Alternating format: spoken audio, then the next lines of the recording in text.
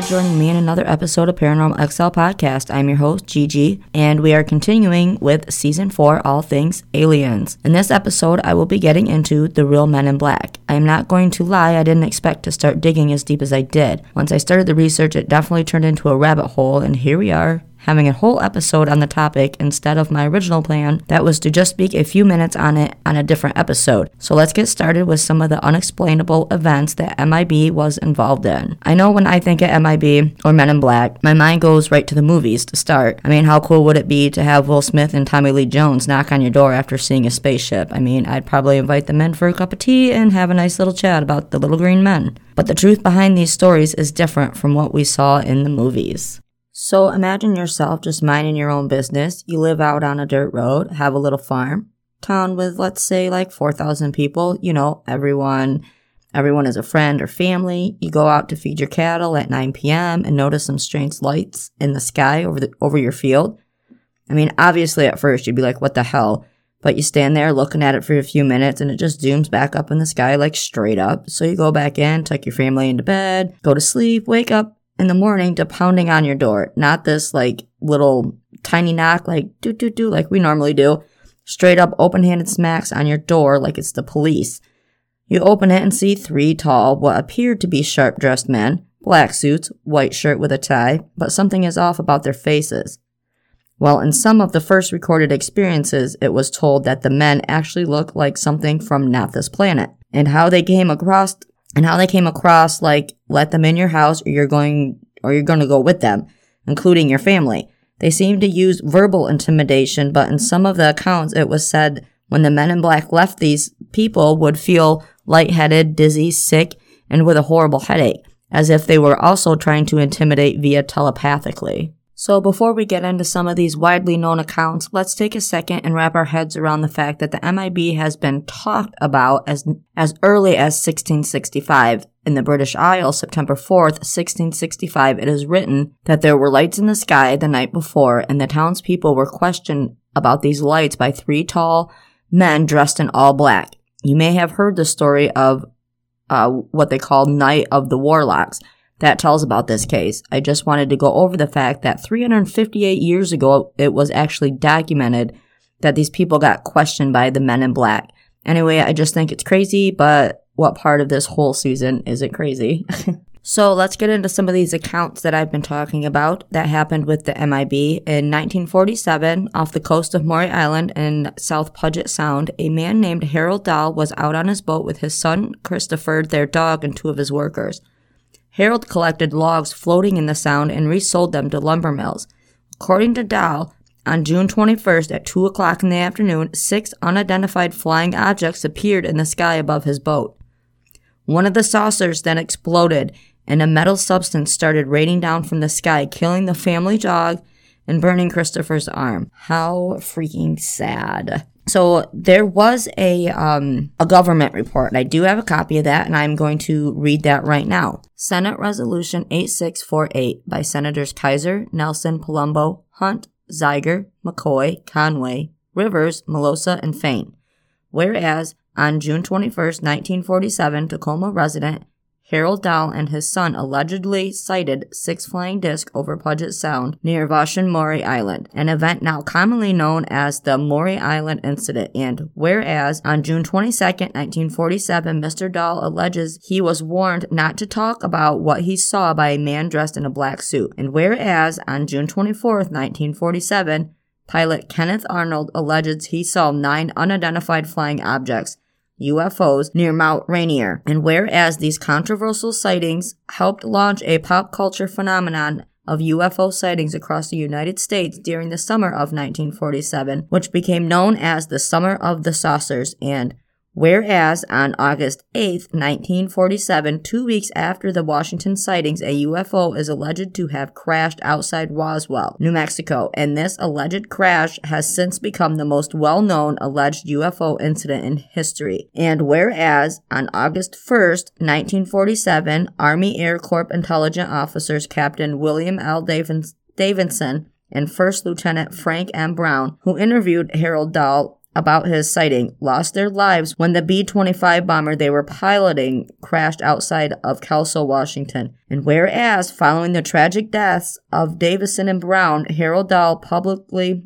claimed his sightings at Maury Island was a hoax. Whereas special agents of the Federal Bureau of Investigation conducted an investigation of the deaths of Davison and Brown and ultimately concluded that Dahl did not recant his story, but that his claim of hoax was itself a fabrication to avoid further public attention and ridicule. And whereas the FBI's conclusion and Dahl's secret were sealed for 50 years, and whereas the Maury Island incident and its surrounding circumstances have made immeasurable contributions to Washington State's cultural heritage and to popular culture worldwide, including most recently the 2014 award-winning motion picture The Maury Island Incident and the 2015 web series The Maury Island Incident, produced in conjunction with the Washington Filmworks Innovation Lab and Motion Picture Competitiveness Program. And whereas on April 1st, 2017, the third annual Burn UFO Festival will be held in the newest hipster hangout of the downtown Old Buren, with wide community participation and good humor, and whereas on the 7th anniversary of the seminal UFO sighting events, the Washington State sightings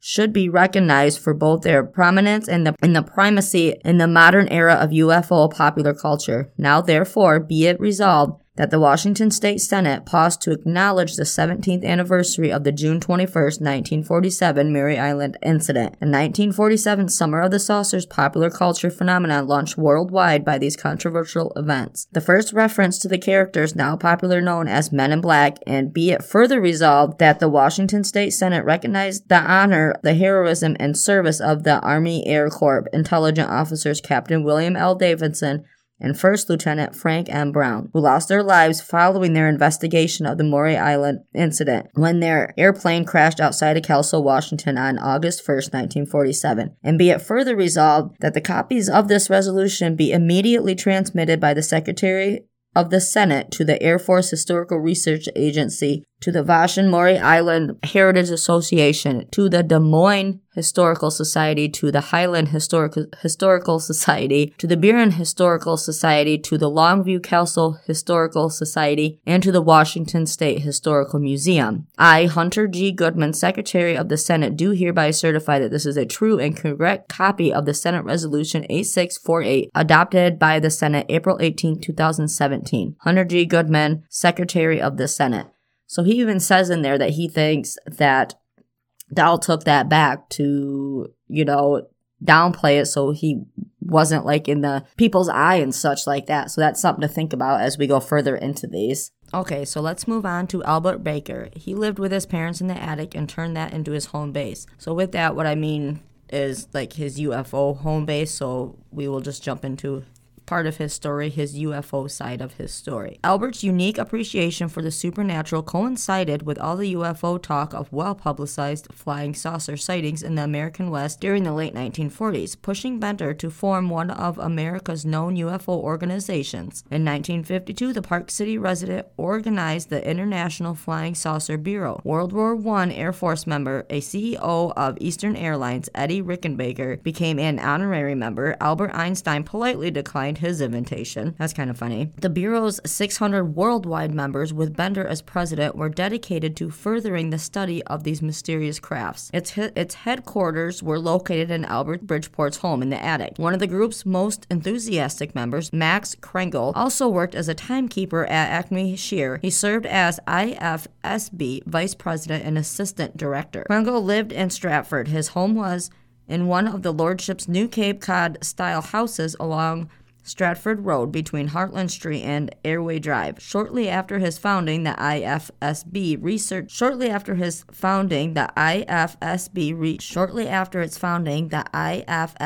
reached out to members around the world through a quarterly journal, Space Review. The newsletter shared stories of UFO sightings and offered theories about the origins of these seemingly inexplicable object. No sooner had Bender commenced the IFSB than odd occurrences plagued him in Bridgeport. Ill health, strange phone calls, and telepathic messages hounded this researcher. These events coincidentally mirrored an outbreak of UFO sightings over southern Connecticut. In addition, Albert felt as if he was being watched. November 1952, at a local movie theater, Bender realized a strange man with glowing eyes observing him, and while walking home along Main Street, Albert was shadowed. On a separate occasion, late one night on Broad Street, Bender reported he was telepathically hypnotized and levitated. But the worst phenomenon was the sickening odor filling his attic. The stench was burning sulfur. Albert blended his UFO research with mental telepathy to further his experiments. Bender prompted readers of Space Review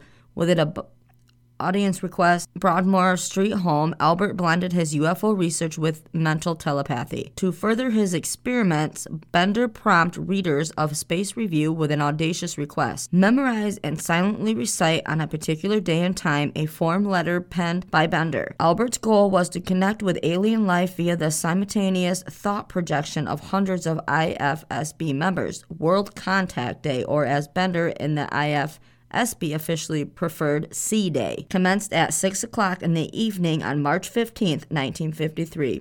The noble telepathic message opened with calling occupants of interplanetary craft that have been observing our planet Earth. We of IFSB wish to make contact with you. We are your friends. Just over 20 years later, the Canadian progressive rock band Klaatu incorporated Bender's words into a haunting anthem. Musical siblings and New Haven natives, the Carpenters, provided their own version of the Klaatu song. World Contact Day is still observed by UFO enthusiasts every March 15th. Bender's message did not go over well. His rooms continued to fill with the smell of sulfur, and he was telepathically ordered to cease delving into matters that were not his concern. A yellow mist gathered in the attic. Bender announced that the July issue of Space Review would hold a startling revelation. It never appeared to print. In July 1953, Albert Bender was visited at his home by three men. Bender stated all of them dressed in black clothes. They looked like clergymen, but wore hats similar to the Homebug style. The notorious Men in Black, always in threes, made it clear to Bender that he was immediately to halt all of his UFO work. They communicated telepathically, stopped publishing before departing. The MIB confiscated copies of Space Review, and in their wake, a yellow fog materialized in the upstairs room 784 Broad Street. Again, the vile odor of sulfur wafted through the attic. Unnerved by their otherworldly presence, Albert shuddered that he was scared to death and was unable to eat for days. The 32-year-old timekeeper would be the recipient of repeated MIB visits. Not surprisingly, Bender's paranormal experiences were reported in local newspapers. What might seem borrowed from the plot of a late-night horror movie, Bender's stories can easily be traced at one of his familiar haunts, the downtown Bridgeport Public Library. Bender's account of the threats from the Men in Black became evident when viewing old microfilm pages of the Bridgeport Sunday Herald. One of the Herald articles reported the story under the headline Mystery Visitors Halt Research. Bender is quoted that three men in dark suits flashed credentials showing them to be representatives of a higher authority, and they asked numerous questions about the IFSB. The Herald reporter, Lem McClellan, interpreted these visitors as government officials. It was only years later, when the passage of time apparently lessened his anxiety, that Bender explained that the MIB were not of Earth. The telepathic messages, headaches, him being stalked, and of course the surreal warnings of authorities in black suits compelled Albert to shut down the International Flying Saucer Bureau. A year and a half after founding the IFSB, the final issue of Space Review was released in October 1953. It included a cryptic message and warning. The mystery of the flying saucers is no longer a mystery. The source is already known, but any information about this is being withheld by orders from a higher source. We would like to print the full story in Space Review, but because of the nature of the information, we have been advised in the negative. We advise those engaged in saucer work to be very cautious. In 1956, fellow IFSB member Gray Barker penned the book. They knew too much about flying saucers. In these pages, Barker details Albert's Bridgeport experiences and introduced the world to the phrase Men in Black. A decade after his own brush with aliens, Bender chronicled his strange personal story in a bizarre expose entitled Flying Saucers and the Three Men. Albert stressed how the dark-suited visitors were mind-manipulating silencers. Abandoning his forays into the supernatural and UFO research, Albert Bender departed Bridgeport and relocated to California 3 years after publishing his autobiography. Albert Bender passed away at the age of 94 on March 29, 2016. So he just passed away recently. Now, there was, when you go back and you read files and such that are on this guy, they tried to go back and make sure, he was sane and he didn't have any other underlying medical issues. Clearly, he didn't. He made it to 94. And, and he was fairly healthy for a 94-year-old. It's just age got him type of things. Sadly, the house on 784 Broad Street no longer stands. This home, where alien theorists believe beings from outer space made their presence known, needed to make room for a different sort of invasion. The urban renewal, where the new housing developments and such like we have now. So it actually, his home vanishes from the city directories in 1957. So it was it never existed. Pretty crazy. So we have obviously talked about MUFON before in this season. We'll probably talk about it a few more times just because that's the thing now. This was kind of the first MUFON, I guess, is how I put it in my head. So it went IFSB and then MUFON. But MUFON's everywhere, as we know. So if you watch the other episodes where we have the head president of the Michigan MUFON is on there. And then, of course, Mama Mary when she discusses the work that she does with MUFON. So my question is if we have any MUFON listeners in this season, my question to you guys is, do you have any MIB stories? Are they still around? Do they still, see people and whatnot? That is something I have been wanting to know since delving into all this. Is this that might be still around? So with that, we will take a quick break and we will return and finish out the episode. Hi everyone, this is JJ, the co-founder of Good Pods. If you haven't heard of it yet, Good Pods is like Goodreads or Instagram, but for podcasts. It's new, it's social, it's different, and it's growing really fast. There are more than 2 million podcasts, and we know that it is impossible to figure out what to listen to. On Good Pods, you follow your friends and podcasters to see what they like. That is the #1 way to discover new shows and episodes. You can find Good Pods on the web or download the app.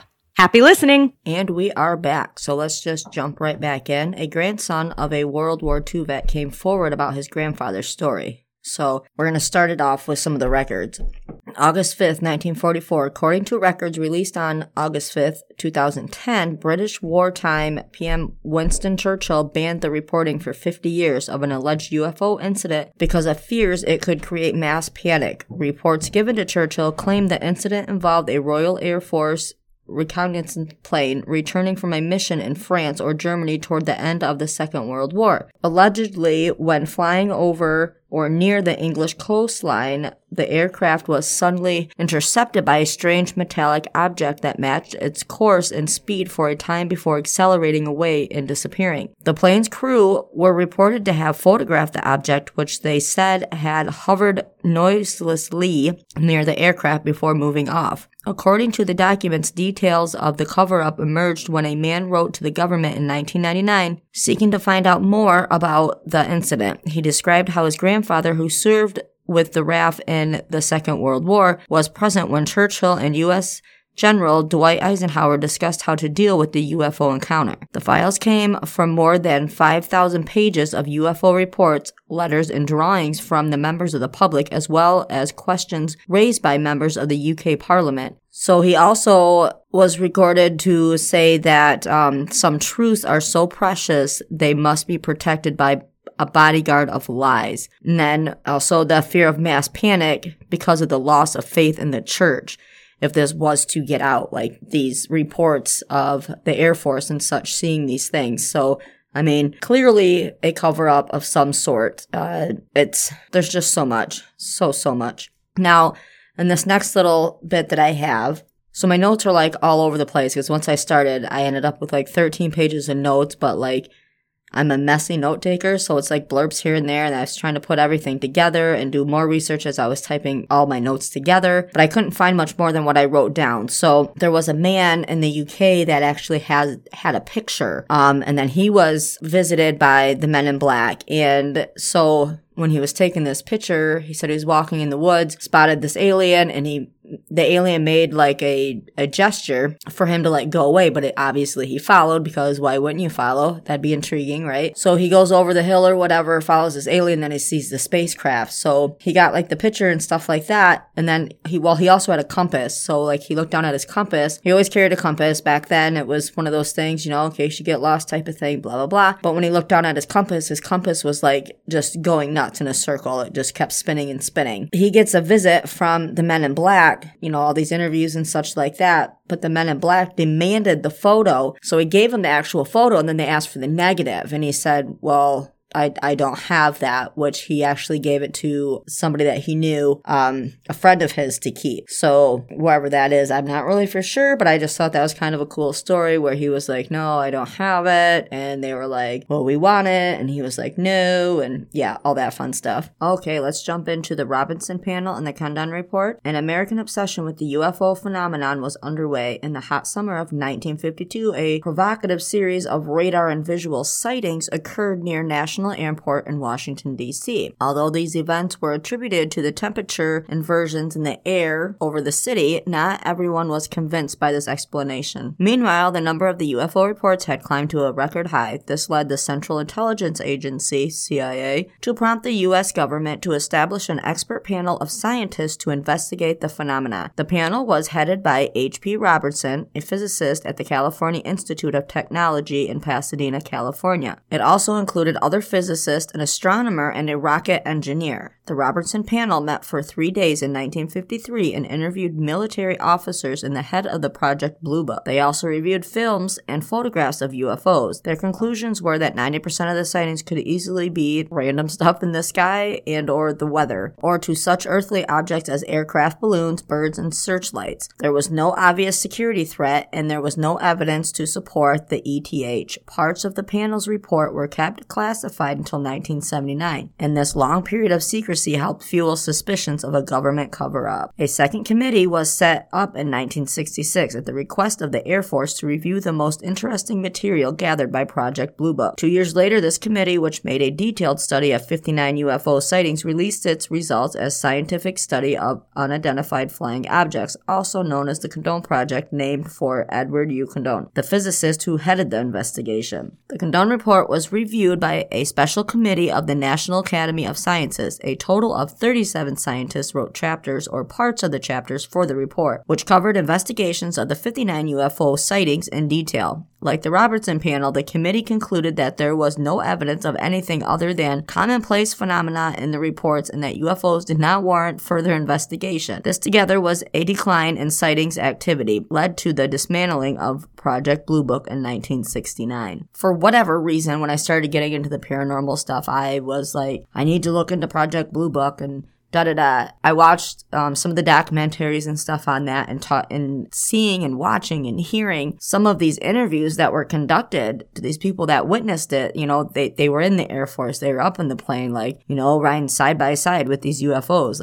It's if you haven't delved into it, do it at least a little bit and watch some of the interviews and such, because it'll probably change your mind, honestly. So, of course, the government states they don't know anything, of course, and obviously some of the called-in cases from all of these years have been debunked. Most of them have. Just your average Joe trying to get their 15 minutes of fame type of thing, which we know is a thing in the world that we live in, especially today. No, if you go digging more to find out about any of these topics, you're going to get lost for sure. So make sure that, you got everything else going, because you'll be in for weeks and weeks in the internet and then in books and newspapers and all. It's just craziness and never-ending pit. So now I question everything, really. Over the years, has the government been gearing us up for this type of thing with the UFO and aliens? So once it does happen, we aren't so freaked out, kind of slipping the facts in and such, on stories that we're sidetracked with. Like right now, everything with social media and stuff, and then every so often you'll find something in there. And probably 75%, if not more, of us just kind of scroll by because it's not something shiny. But they're literally telling us, are the Men men in black not from Earth? Is it the government? Is it both? You know, is it the aliens? Like, does the government, did they hire the aliens to do this? Like, my brain just goes up a million miles a minute. I can't even get words out half the time, as you guys know. To get all those questions answered at one time would be so overwhelming for the human brain, I think. I know it would be too much for me to wrap my head around. Do I think we're alone? Absolutely not. But I'm just not sure if I want to know what's out there or what or how long it's been there or where it is, who or what. But we are just a small speck to something larger than our hearts and our minds could ever fathom, which I know most of us know that, but at the same time we get so caught up in our daily stuff that we forget.